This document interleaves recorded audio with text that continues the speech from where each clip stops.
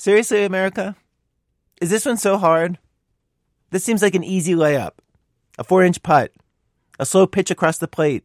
I think it's so easy that even somebody like me who doesn't care about sports finds himself making sports metaphors. I'm talking about the Dreamers, the DACA kids, who were brought to the U.S. as small children. The majority of Americans have wanted to give them a path to citizenship since 2010. Republican Senator Lindsey Graham quoted a Fox News poll on the floor of the Senate this week that shows 79% of the public supports that, including 63% of Trump voters. Leaders of both parties in the House and Senate say they want it. The president says he wants it. In other words, it's super popular, politicians support it, and yet we've been trying since 2001. 2001! And we still don't have a permanent fix to this. There's a thing that President Trump said about his job on his 98th day in office. He said, "I thought it would be easier." Which, okay, he was roundly mocked for that. But weeks like this one, I think that too. Like really, on so many things, I really thought our democracy could do these things. Like, why is it not easier?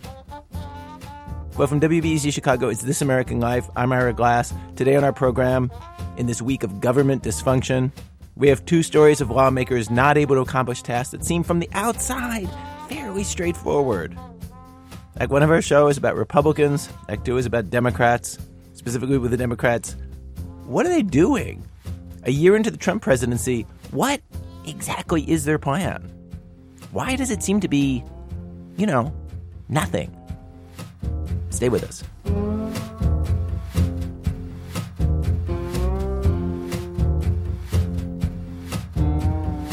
Act 1, send in the gowns.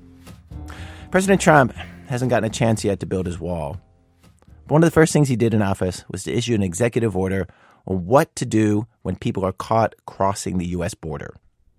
Even under President Obama, most of those people got kicked out right away through a process called expedited removal. But there were lots of people who get locked up, processed and released after a few weeks into the United States while they waited for their day in court, which could take years. And often they didn't even show up in court. It was kind of a mess. Border agents called it catch and release. You probably heard that phrase. The Trump administration wanted to get rid of catch and release. And so rather than do that, they decided they were going to take this group of people, detain them, and then get them in front of a judge fast, and then quickly deport anybody who should not be here. That, of course, required judges, more than they had at the border at the time. So they started flying immigration judges from around the country, from the regular courtrooms, to courts near the border. They would be there for 2 weeks at a time. And so this is an example of politicians seeing something they wanted to fix. They came up with a straightforward plan to do it. And we wanted to know, how's that working? Well, to answer that, we collaborated with the Marshall Project and their reporter, Julia Preston, who's visited immigration courts for over a decade in her old job as the immigration correspondent for the New York Times. She's broken many stories on this subject. She went with one of our producers, Jonathan Manhivar, to one of these courts. This one was inside a detention center in Laredo, Texas. Here are Jonathan and Julia. The first thing that happened when we got to this immigration court in Laredo was that we couldn't even get inside. Immigration courts are supposed to be open to the public, but this court, it's inside the detention center, which is run by a private prison company. So to get in, you have to get past an employee who's sitting behind a thick glass window. It was October when we visited, and the window was covered in Charlie Brown Halloween stickers. Lucy in a wizard costume. Snoopy napping on a jack-o'-lantern. We'd made arrangements in advance with ICE, the Federal Immigration Enforcement Agency, to let them know we were coming. But it didn't help. Eventually, we are cleared to enter. You're not allowed to record in court, so you're not going to hear any audio, but I'll just tell you. When we get into the courtroom, I realize I've met the judge before. His name is Barry Pettinato, and I met him when I was reporting a story last summer back in his home courtroom in Charlotte, North Carolina. In Charlotte, Judge Pettinato was fully in command, and he was running a fast-paced, no-nonsense courtroom. He has a record as a tough judge. It's not easy to win an asylum claim with Judge Pettinato. In Laredo, he told us he was in the second week of a 2-week stint. He kind of jokingly asked me if I was following him around. Pettinato's courtroom in Laredo was hastily arranged last March to accommodate a judge. It's a cramped space with no windows, with the judge and the immigrants up very close to each other. But there is one of those raised wooden podiums for the judge, so it looks enough like a court. Judge Pettinato takes the bench, and right away it's clear that things aren't going as smoothly as they did in his home court in Charlotte. Pettinato has this big stack of blue files, and initially it's not clear which case he's supposed to hear. An immigrant is called who has the identity number 991, but the government doesn't seem to have the file for that person. In fact, it seems that person may already have been deported. But they do have a file for immigrant 919. Maybe they're supposed to hear that case instead? Was that just bad data input, Judge Pettinato asks? It isn't even 9 o'clock in the morning, and he already seems exasperated. We soon find out he's not the only one. During a break between cases, the government attorney, he's the immigration court equivalent of the prosecutor, and someone who generally wouldn't talk to the press, he walks up to us and seems eager to share his frustration. He tells us the whole Laredo court is, quote, just a bad setup. He explains how it works, or rather how it doesn't really work. The judges come and go every 2 weeks. The clerks also come and go every 2 weeks, but the clerks don't necessarily come with the judges. So the judges may be working with clerks from some other part of the country they've never met before. There are 2 attorneys for the government. They come and go every 4 weeks. The Spanish language interpreters who have to be in the court much of the time are also coming and going. Everyone is coming and going, and there's no overlap between one rotation of judges or prosecutors and the next rotation. The government attorney tells us the result is just plain chaotic.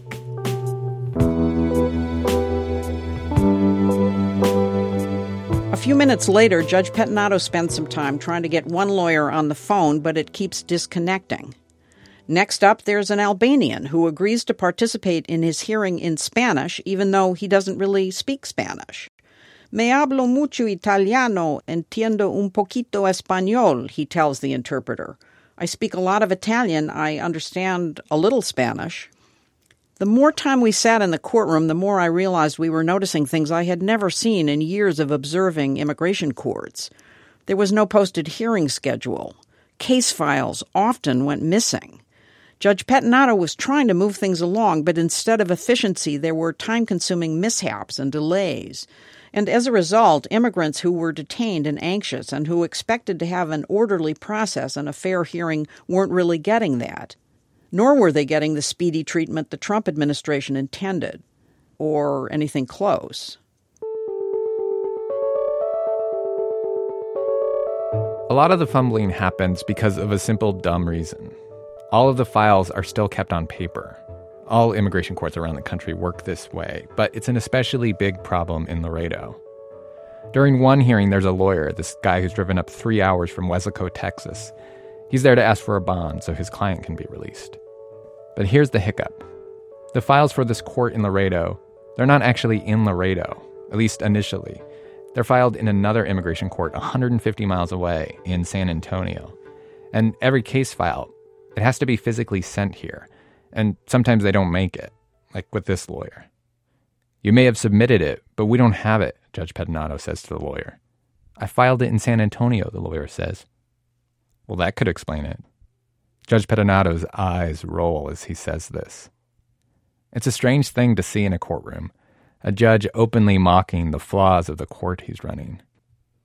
Even stranger are the knowing nods in the room. Everyone here, the lawyer, the clerk, the government prosecutor, even the interpreter, they know this hearing can't go forward because of the haphazard way this courtroom has been set up.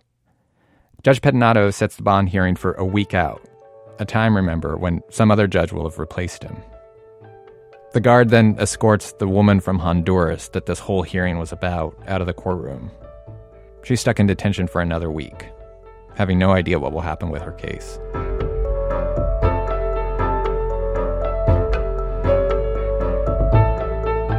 When you start asking around in Laredo for someone who really knows what's going on in this court, there's one lawyer whose name keeps popping up, Paula Tostado. She's a real Texas highway rider lawyer from Brownsville, 3 hours to the south. She makes the drive to Laredo sometimes 3 times a week, keeping an eye out for a Texas breed of antelope called a nilgai. It's the size of a horse, and it can appear on the highway at 5 in the morning when she's driving to court. While most lawyers were wearing muted black in that dingy detention center, Paula announced her presence with a scarlet dress and 4-inch spike heels. And in a court filled with all these rotating judges, Paula, this young lawyer who graduated from law school in 2015, she seemed to have become a resident expert. We saw Judge Pettinato defer to her judgment a couple of times when she was in court. She's very persistent and confident. Paula told us she had this case that was emblematic of the messed up situations lawyers and immigrants find themselves in when a court isn't running properly. The case involved a guy from El Salvador who wanted to appeal after he didn't pass his first asylum interview. Paula drove up to San Antonio to speak with the court clerk and see her client's file. And the court clerk informed me that the case was closed, that the judge had closed the proceedings. Meaning his case was over, done. And I said, well, that's impossible because my client is still in detention. And she said, well, if you can give me some sort of proof that he is still in detention, which is ridiculous. Ridiculous because the proof that he was in detention was that he was still in detention. But the clerk had no record of that.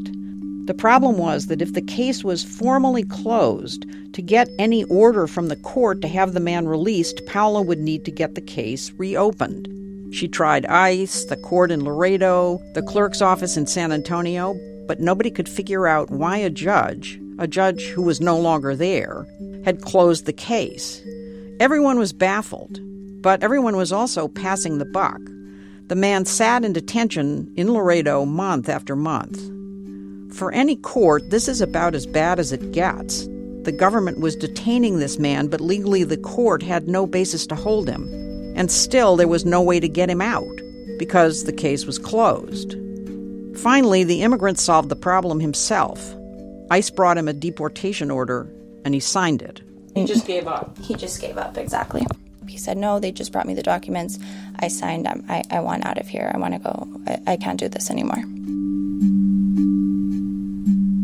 Welcome to the Automated Case Information Hotline. This wasn't an isolated incident. On the day we were there, Paula had another case just like it, a client who was in detention. She worried that he would despair and self-deport as well. Paula called a hotline you can dial in to check the status of any case. She pressed a few buttons and we got an update on her current client. The immigration judge closed proceedings on your case at Laredo SPC 4702 East Saunders, Laredo, Texas 78041 on August 23rd, 2017. The hotline says his case was closed on August 23rd, 2017. That was months ago, but he was still in detention, still in need of a hearing to get his case moving. A hearing he can't get because his case is closed. The system does not contain any information regarding a future hearing date on your case. Paula's client, he's in total limbo. He just sounds defeated. He just says, I just don't want to be sitting here waiting for nothing. If I'm waiting for something, if you tell me I have a court in 2 months, then I'll wait for that court in 2 months. But there's no court for me. So the question of the day here is, if we would be in another court, would this still be happening? Or is it just because we're here in Laredo and we're in an immigration court, which is it's not organized, or who is there to blame here if there's someone to blame? Did you just put air quotes around immigration court? Yes, it's crazy. You wouldn't think this would be happening. Your question of would this be happening in another court? What do you think? I highly doubt this would be happening in another court. A day after we recorded this interview, this second client of Paolo's was suddenly released, and he didn't even have to post bond. ICE gave no explanation why they let him go.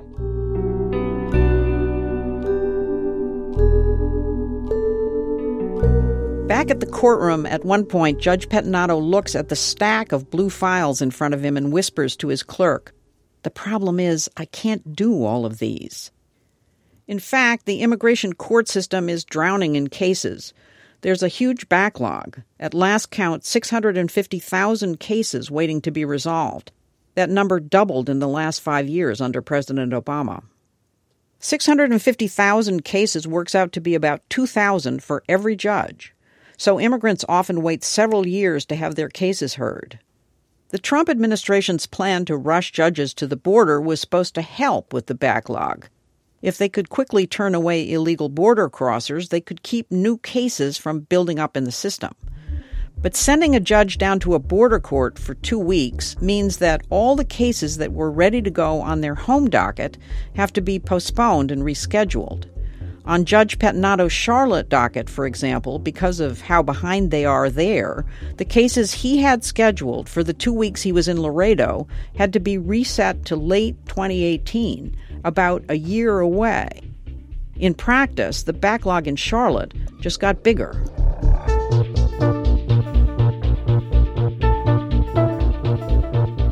The thing is, not all the courts with these temporary judges look like Laredo. Some of the border courts have the opposite problem. They have more judges than they need. So judges have ended up sitting around in empty courtrooms with nothing to do. We talked to a judge named Lawrence Berman, who normally sits in a court in Arlington, Virginia. His first border detail was to a court in Jena, Louisiana.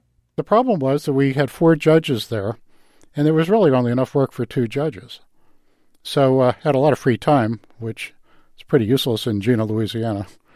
I couldn't really do anything except review the other files for Gina, and once I reviewed all of them, read the newspaper or read my email. Out of 10 court days in Gina, there were 2 days where Judge Berman had no cases at all. Meanwhile, back home, he could have been moving forward with as many as 50 cases a day. Instead, dozens of those cases were rescheduled to the next date he had available on his calendar, which, because of the enormous backlog in Arlington, is 3 years away. In 2020. A sitting federal judge isn't allowed to do an interview. That's why you're not hearing from Judge Pettinato. But Judge Berman is also a high-ranking official with the National Association of Immigration Judges. It's kind of like their union. So he can talk to reporters in that capacity. And before we move on, Judge Berman wanted to make it clear. What he's saying here, these are his views and things he's heard from other judges across the country. They are not the views of the Justice Department or the court system. Judge Berman never went to Laredo, but he's talked to other judges who've been there, and he confirmed all the problems we saw. He said Laredo was especially notable because there was never a crisis there in the first place. Prior to President Trump's order, all their cases were being heard by judges in San Antonio via a video system. The system wasn't great, but it was working.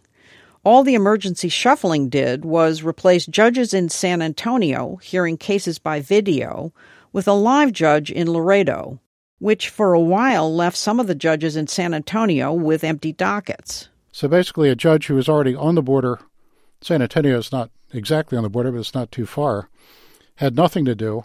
Another judge was pulled away from his docket and sent down there, presumably just so that they could say that they rushed more judges to the border. The they in this case is the Justice Department, which is run by Attorney General Jeff Sessions. They are actually the ones who oversee the courts. A peculiarity of the American immigration court system is that it's part of the executive branch, which is why the president can rapidly change the priorities of the court like this. The Department of Justice doesn't really understand what we do and probably doesn't care very much in the final analysis, just wants to present to the Attorney General the fact that they're doing everything that they can. So I assume that they just sent as many judges to the border as they had courtrooms to put them in, without much regard to how many cases there actually were there. It's almost as if the Department of Justice and ER management are trying to see how they can make the system less and less efficient. In the name of efficiency. Well, I don't know what they think they're doing, but what they're doing is not efficient. It's just my opinion, and the opinion of practically every judge that I know.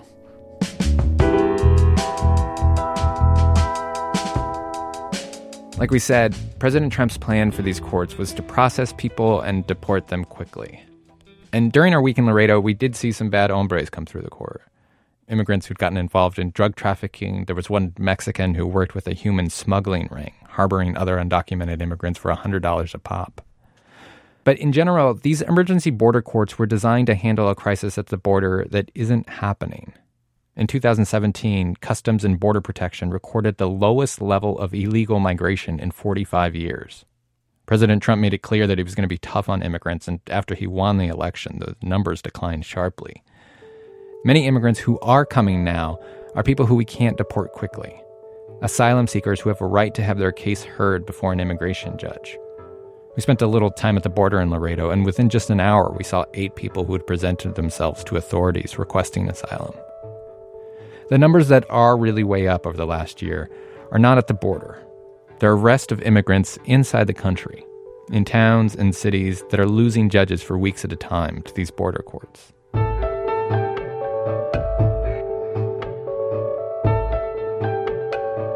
The Trump administration has said they're pleased with the results of this surge of immigration judges, that it's been a success. The director of the Justice Department agency that oversees the immigration court said, and I quote, "Mobilized immigration judges had completed approximately 2,700 more cases than expected if they had not been detailed."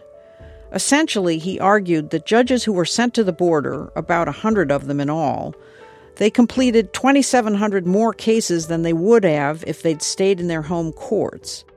But that doesn't take into account that sending judges to the border meant that at least 22,000 cases around the country had to be rescheduled in the first 3 months alone. Perhaps for a year, as in Judge Pettinato's Charlotte cases, or perhaps 3 years, like in Judge Berman's courtroom. We reached out to the Justice Department for comment. They didn't respond to our request for an interview, but they did answer some questions over email. An official stressed that the backlog in immigration court is getting better. To be clear, they haven't actually reduced the backlog. It's still increasing. But they point out that it's increasing at a slower rate. It was growing at over 3% per month when President Trump took office, and it's less than 0.5% now. But it's unclear if this change was because the Justice Department sent judges to the border or because of other efforts they've made to reduce the backlog, like hiring dozens of immigration judges.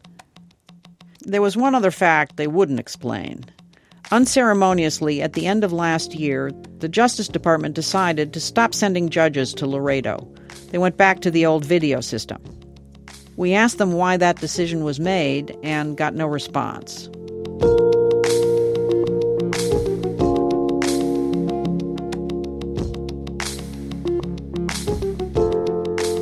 Our last morning in Laredo, we saw a case that told us a lot about many of the immigrants who were being deported by this court. It was a hearing for an undocumented Mexican man named Fernando. He wasn't a recent border crosser. He had no criminal record, so he wasn't a priority for deportation even for the Trump administration, which says it's focusing on getting rid of criminals. We met his girlfriend Irma in the waiting room. She said together they were raising 4 children, all American citizens born here. Fernando had been picked up by local police after getting into a loud argument outside a Laredo bar. He wasn't charged or convicted of anything, but the cops turned him over to ICE. But when Fernando started laying out all the details of his story, this was just a few minutes into his case, Judge Pettinato interrupted him. "Sir, I've got a whole bunch of cases going on today. I get the gist." The judge was ready to issue his decision. Fernando would have to leave the country. He and his girlfriend looked stunned. Fernando choked up. He kept putting his head in his hands and staring at the wall. It was pretty clear he and Irma hadn't expected a decision. They thought this was just going to be a procedural hearing and they'd have time to get a lawyer. In fact, in a regular immigration court, that's exactly what would have happened. I've seen it many times. But now Fernando wouldn't get a chance to fully tell his story to a judge. These border courts are designed for speed. That's their whole point. And this is what that looks like.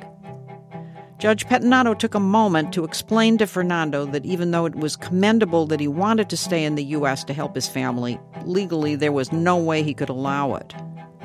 That same afternoon, Fernando was put on the bridge to Nuevo Laredo, Mexico.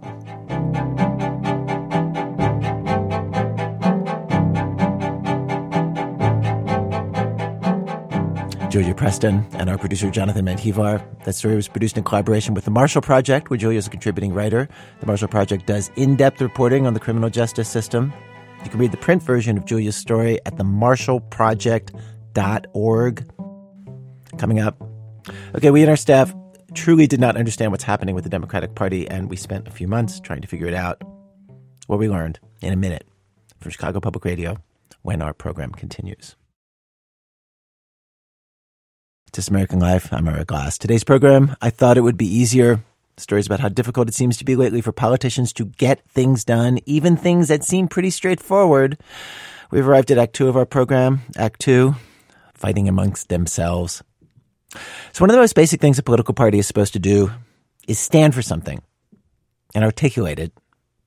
And a few months into Donald Trump's presidency, the questions, what does the Democratic Party stand for? What are they doing? What is the strategy? Had grown so large that it had the power to render grown people speechless. The Democratic Party is arguably the national headquarters for impatience with the Democrats is the studios of MSNBC. Here's one of their anchors, Joe Scarborough. I'm talking about the National Party is clueless. Where is the Democratic Party? They're working hard and screwing it up, Andrew. Mika, where are the Democrats? I'm praying. No, I'm dead serious. What has happened to this party? The Democrats have lost over 1,000 state legislative seats over the past 8 years. They've lost the White House to a guy who nobody would even hire as their CEO. They've lost over a dozen Senate seats. They've lost over 60 House seats over the past 8 years. And the Democrats still don't know who they are. What is wrong with this party? One of our producers, Ben Calhoun, traveled around interviewing Democratic strategists and politicians this summer and fall, trying to understand why there did not seem to be a coherent strategy or message. Here's Ben. It's one thing for Joe Scarborough, who exists in a state of suspended exasperation, to be rolling his eyes at the Democrats. It's a completely different thing for someone like Ken Martin to feel fed up. Ken Martin's one of the country's top Democrats. He runs the Minnesota Democratic Party, and he leads the association of all the state Democratic parties across the country. And he's the vice chair of the DNC. Our brand is Our brand is toxic. People don't know what the heck it is. If you got 100 Democrats in this room right now and ask them what the Democratic Party stands for, you'd get 100 different answers. There's no consistency. No one knows what the Democratic Party is. You got 100 Republicans in here. By and large, you would get, at least some consistency on what their party stands for. People need to have some clarity as to who the Democratic Party is, why we do what we do, why we care, and what we're fighting for. How anxious are you feeling about this moment? Well, I feel very anxious. I feel, for the Democratic Party, this is an existential moment.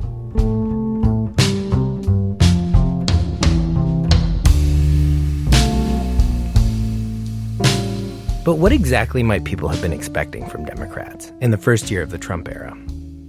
To that question, I would offer what the Republicans did when Barack Obama was elected. They were at their lowest point in decades. They'd lost both houses of Congress and the presidency. There's a story about that moment that's been documented by a bunch of places, best by reporter Robert Draper. On the night of Obama's inauguration, a bunch of Republicans go out for dinner at a fancy steakhouse, a place called the Caucus Room. It's a powerful bunch. You've got Paul Ryan, Kevin McCarthy, Eric Cantor, Bob Corker, Frank Luntz, Newt Gingrich, more than a dozen people. And as Obama is visiting inaugural balls, this group sets a strategy. They would oppose and attack every idea Obama had. If he was for it, we had to be against it, is how one senator put it. One key to this whole thing was that they all had to commit to the same plan. Paul Ryan, then a young congressman from Wisconsin, told the group, "The only way we succeed is if we're united." I think that story is amazing because it's exactly what they did. It's like staring at the source code for 8 years of Republican politics. And you can trace the path of that strategy from that steakhouse through their opposition to the stimulus and Obamacare and everything else, through Republicans retaking Congress and the White House.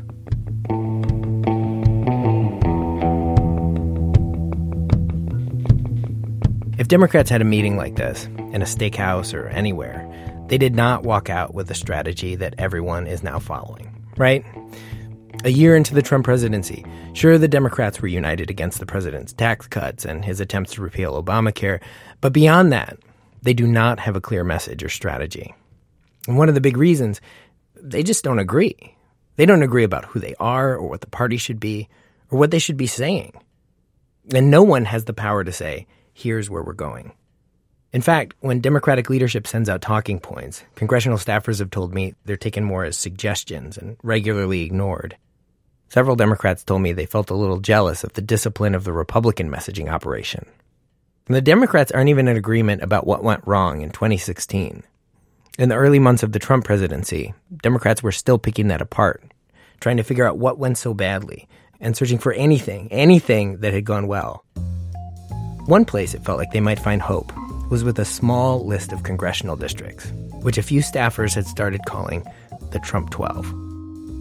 The Trump 12 were 12 congressional districts where Democratic congressional reps had won, even though Donald Trump had also won there. Most of them were in the Midwest and Pennsylvania, states that were pivotal for Trump. In hindsight, it seemed like Democrats who'd held Trump back in those areas might have answers on how to reach white working-class voters, rural white working-class voters who'd abandoned the Democrats. Which, that's what led me to Cheri Bustos. Cheri Bustos is one of the Trump 12. She represents a district that covers the northwest corner of Illinois. It's mostly rural, heavily white, home of John Deere. Caterpillar manufacturing started there. Last fall, Trump won in Bustos' district. But Bustos also won re-election by a 20-point landslide.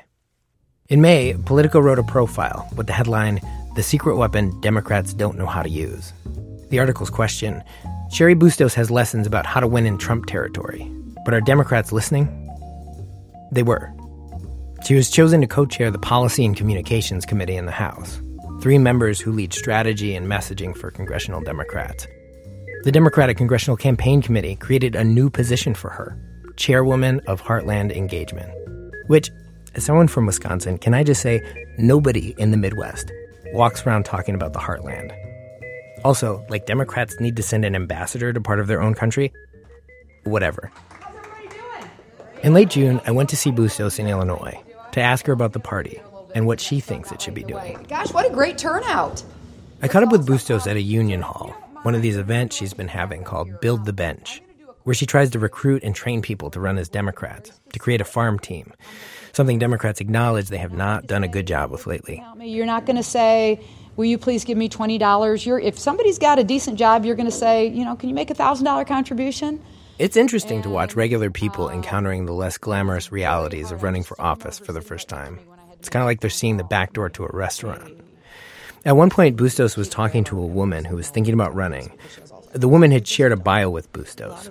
It explained she'd graduated top 10 in her college class. So a couple things. You got a very good personal story. And it's great that you were 10th in your class, but people don't want to know that you're smart. I mean, most people in our region, they're not college educated. When I ran for city council, I had what my bio was, and I had where I went to college, and I literally had somebody say, what do you think you're better than we are? I'm like, what do you mean? I said, well, so you went to college. You think that's a big deal? Find a way to connect with people, and that's going to be your dad was a factory worker. You're the granddaughter of a farmer. Talk about how you can meet people where they are. Meet voters where they are. This is Bustos' core philosophy, her vision for what the party should be doing. In person, Bustos looks like a former college athlete, which she is, talks like a former healthcare executive, which she is, and compulsively parents like a mother of 3, which she is.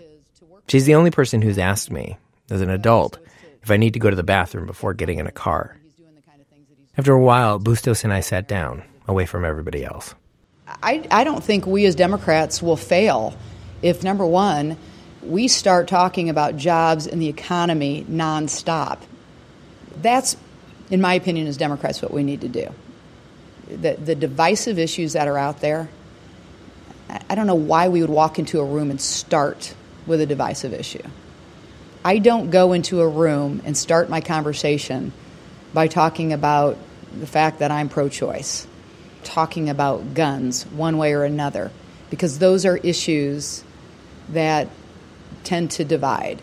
But I do go into a room and I talk about my fight for good jobs for better wages, better skills, and better jobs. That is what we are fighting for every day as Democrats. So now if somebody asks me my views on issues that are more divisive, I'll answer it honestly, and then I'll get back to talking about jobs and the economy. I spent a lot of hours with Cheri Bustos at this point. And if I had to write her strategy for the Democrats on a napkin, it'd go like this. Congressional districts are so gerrymandered, so many are solidly Democrat or solidly Republican, that there are very few real swing districts, like hers. And Bustos says voters in those districts are moderate. If the National Party moves too far to the left, leans on Black Lives Matter or immigrants' rights or universal health care, well, yeah, it'll fire up people in big blue cities and on the coasts. But Democrats already have those votes. In the districts they need, districts like hers, the ones they have to win, she says that'll do you in. So as a practical matter, keeping it centrist and moderate, that's the path to win back Congress and the presidency. And plenty of Democrats are with Bustos on that. The strategy isn't new. Targeting moderates and centrist voters, that's been the Democrats' playbook since Bill Clinton. But in 2018, it is remarkable, I think. Not for what it is, but for what it leaves out.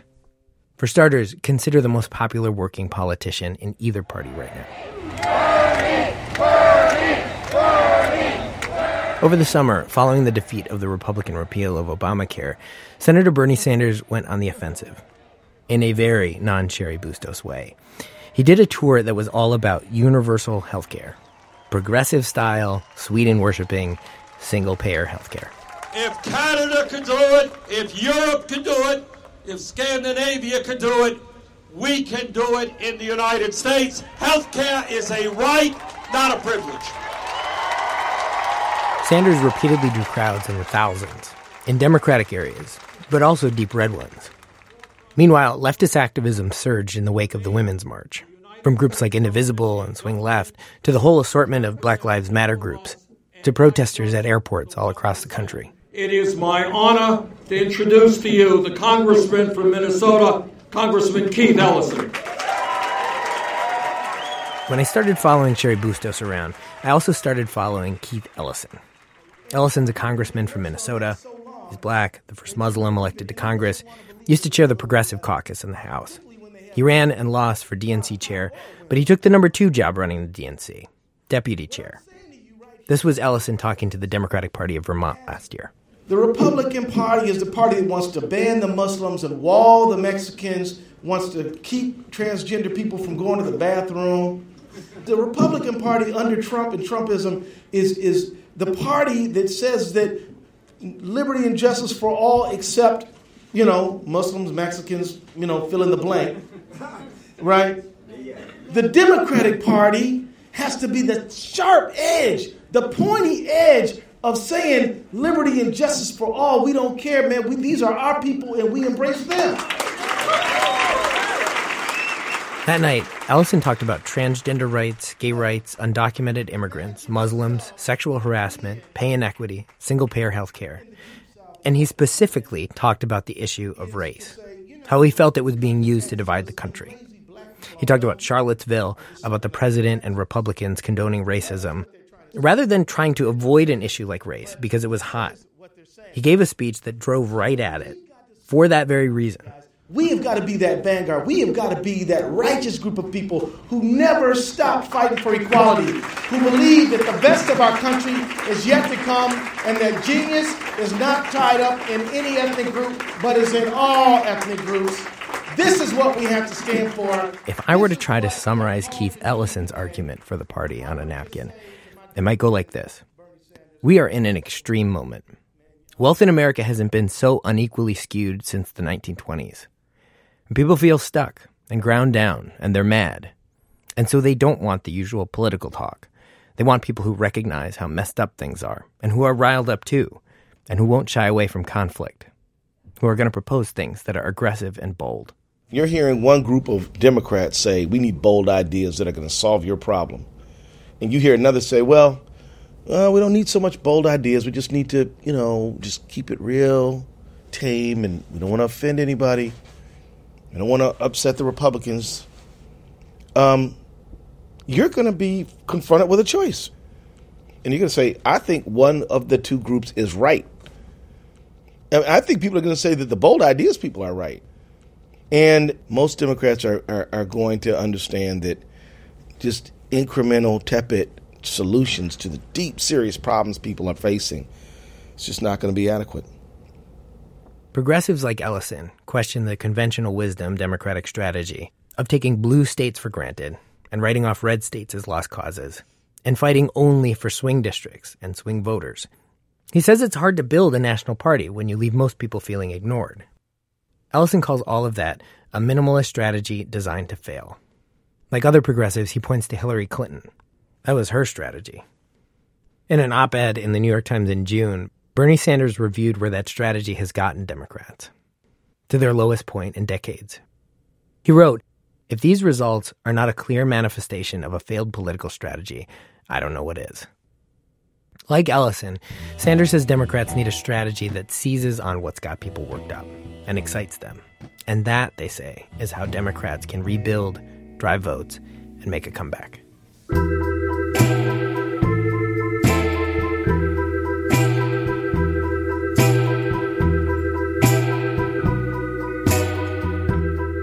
So you had these very conflicting views of what the party needed. And 8 months after Donald Trump was elected, there was such an absence of an official Democratic message or strategy or plan that people started to measure the empty space where one might have been. In July, the Washington Post and ABC News released this poll. It said 52% of Americans felt the only message Democrats had was that they were against Trump. Then, finally, Democratic Party leaders stood on the bow of the boat and they pointed in a direction. It felt kind of like, all right, I know you're waiting. Okay. Okay.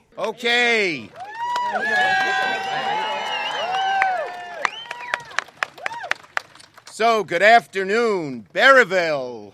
On July 24th, Senate Minority Leader Chuck Schumer, House Minority Leader Nancy Pelosi, along with 4 more senators and 4 more congressmen, left Washington, D.C. They drove for an hour out into the country, to this small town called Berryville in rural Virginia. Schumer kicked things off. This is how he explained what they were there to do. Too many Americans don't know what we stand for. Not after today. Now, we know that now we're in the minority in both houses of Congress. We can't delude anyone that this Congress will begin passing our priorities tomorrow. But we have to start presenting our vision for the country's future. This is the start of a new version for the party. So, what they proceeded to lay out, the bold new version of the Democratic Party, was a bunch of things you've heard Democrats talk about before. Here were the parts of the plan.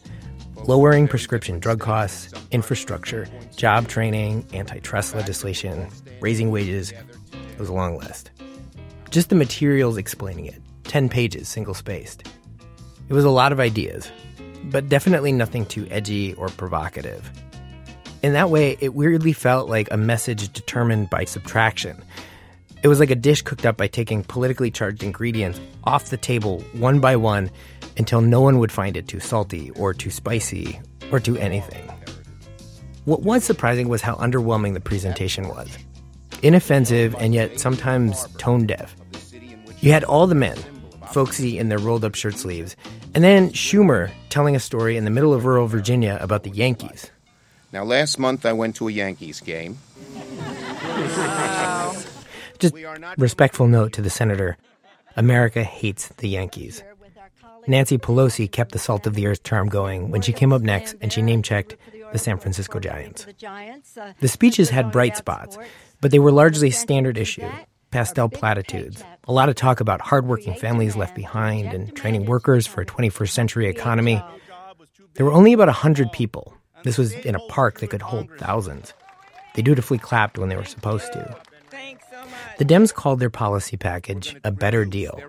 It was a reference to FDR's New Deal, and it came with a slogan that people rattled off in their speeches.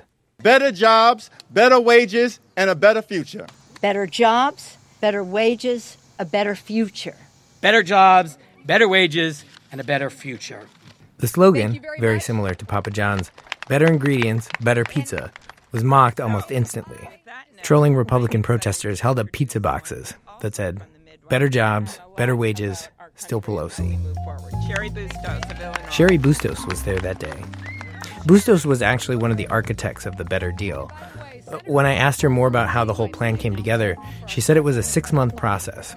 It involved 180 members of Congress, all of the caucuses, like progressives, New Dems, Blue Dogs, Black Caucus, Hispanic Caucus. But despite all of that inclusion, the thing that she described, it did in fact sound like subtraction. She said healthcare, reproductive rights, civil rights, all of those things came up, but moderate Democrats resisted those things.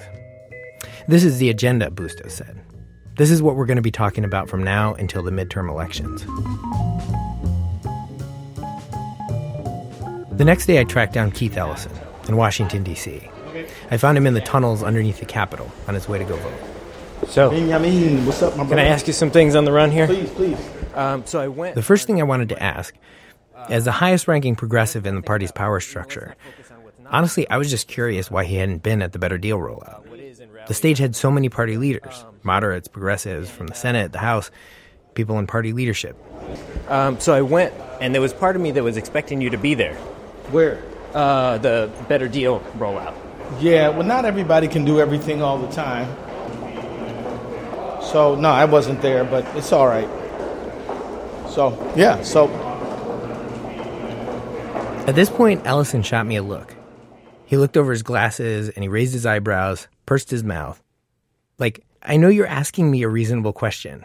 And on a stage filled with party leaders, especially one with only one black member of Congress, I'm the number 2 guy at the DNC. It would be totally reasonable for you to think that I might be there. But do you see me not talking to you? It made me laugh. I don't know what to say.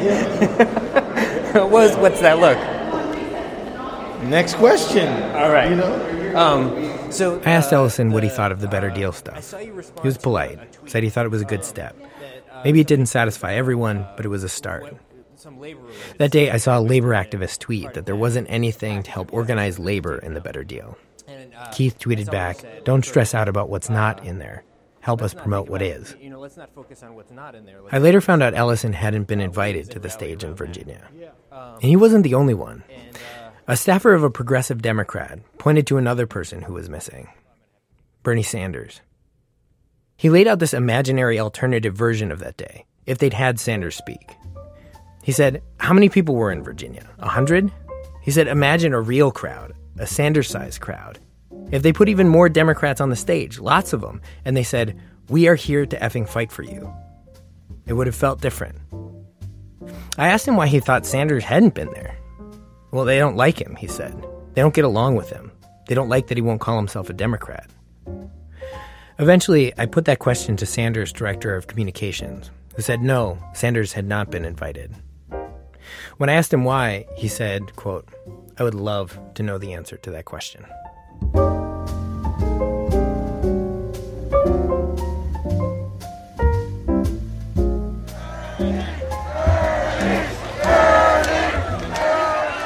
In August, I traveled with Senator Bernie Sanders on this tour he did. There were 3 events, all to build support for universal health care, which he was pushing under the label Medicare for All. This sound is from the first rally in Indianapolis, maybe 1,500 people in downtown Indy, on the steps of this huge Civil War monument. The big crowd gathered as rain clouds got darker overhead, and then moments after it started to rain, Sanders came into view, and it sounded like this.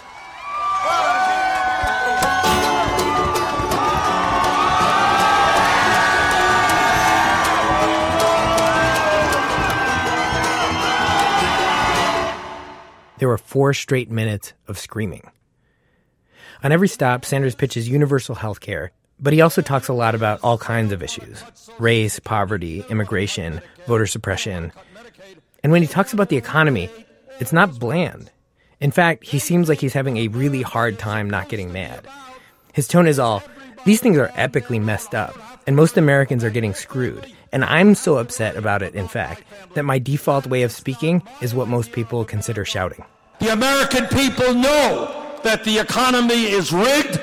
They're working longer hours, and the rich get richer while the poor get poorer. They know that.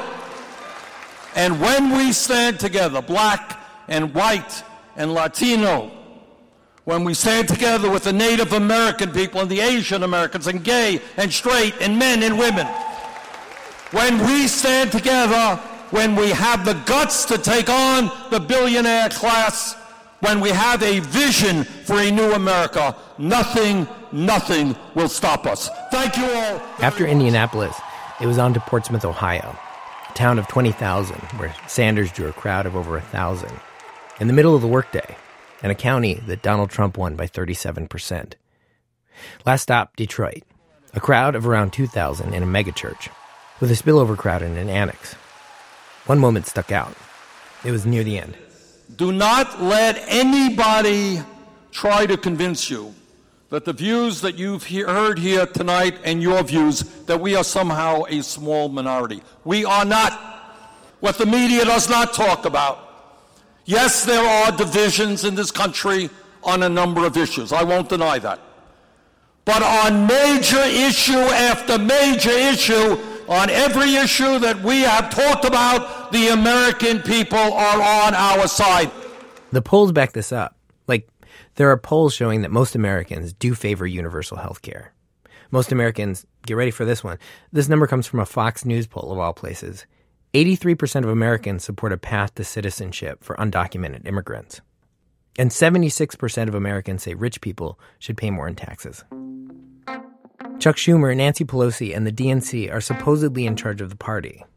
But it's Sanders who has the profile and the power base to determine what Democrats in the country are talking about. This trip was evidence of just how true that is. Over the summer, I talked to moderate Democrats in Congress who thought Sanders was going to push single-payer health care. They were dreading it. They worried they'd be pressured to support it, that it would become part of the Democrats' brand, part of what the party's about. And if it did, they'd get hammered back in their districts, which are more conservative. Sherry Bustos called it self-sabotage. We don't need any self-sabotage, she told me. But leaning on Democrats to embrace single-payer was precisely Sanders' goal. According to Sanders' director of communications, Sanders wanted to get Democratic senators to publicly support single-payer, including potential presidential candidates for 2020. Because that way, he said, single-payer would become something that other candidates would feel pressured to support. And over the summer, one by one, Democratic senators signed on, way more than they expected. They were hoping for 5 or 6, but they got 10, then 15. Eventually, a third of all Democratic senators. The list included potential presidential candidates like Cory Booker, Kamala Harris, Elizabeth Warren, and Kirsten Gillibrand.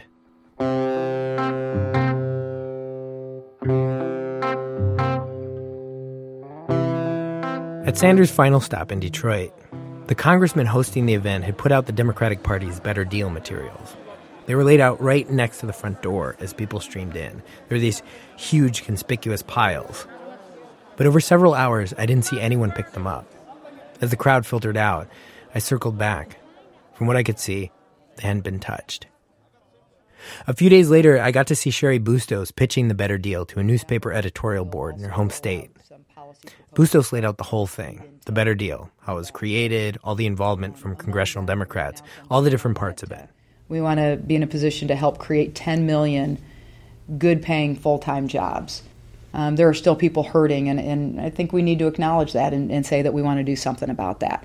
Right. Well, Donald Trump says that, too. It's hard to hear. The newspaper's political reporter, this guy named Chuck Sweeney, is saying, right, well, Donald Trump says that, too. Donald Trump says that, too. Says exactly the same thing. Too many people are still out of work. We need to do something about bringing back jobs. And that's why we talk about full-time, good-paying jobs. Right, but I think there are people hurting. I don't know anybody that doesn't talk about that. Remember, the whole point of the Better Deal was to explain what Democrats stand for, to define Democrats in terms that would resonate in places exactly like this one. Bustos forged ahead. Eventually, she started talking about how she's pro-business, one of the things that makes her moderate. She told the editorial board she thought it would be a good idea to lower the corporate tax rate. This was months before Donald Trump's corporate tax cut. So Democrats do support reducing the corporate tax rate? It's got bipartisan support. This. What should the rate be? I don't know. I don't know what it should be, but ours is one of the highest in the world. Right. And so as long as it's highest in the world, we're not going to have corporations who are going to bring that money home. So there's got to be some incentive.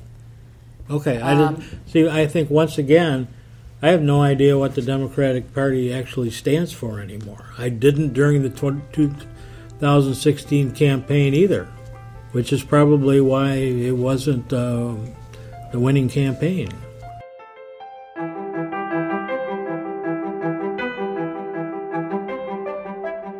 A couple top Democrats told me things usually get messy after a party loses the presidency. The thing is, our national parties are chaotic. When a party loses the presidency, it's like you take the sun out of the solar system. Everyone wants to go in their own direction until a new definitive leader for the party emerges. Even with their steakhouse meeting, the Republicans had their own kind of chaos during the Obama years, with the Tea Party and moderates getting primaried out of office. For the Democrats, in the meantime, the party is torn. It's putting money into both of these strategies at the same time. Sherry Bustos just released a report called Hope from the Heartland. It's kind of a blueprint for Democrats to turn things around in the Midwest. Keith Ellison got the party to invest a chunk of its limited funds in grassroots organizing. Not in targeted swing districts, but across all 50 states. States as red as Wyoming and as blue as Vermont. I called them both last week to ask if the Democrats' victories this fall in Alabama and Virginia and New Jersey, if that shed any light on which path the party should take going into the midterms. Sherry told me they clearly demonstrated that she was right about the party's direction. Keith, no surprise, said they proved his vision of the future is correct. I'm more convinced than ever, he said. More convinced than ever.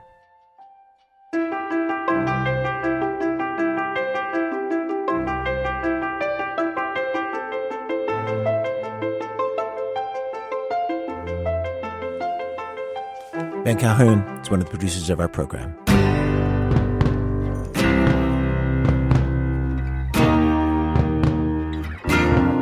Woo! My intentions were good when I did the best I could, but it's always harder than it looks to reform.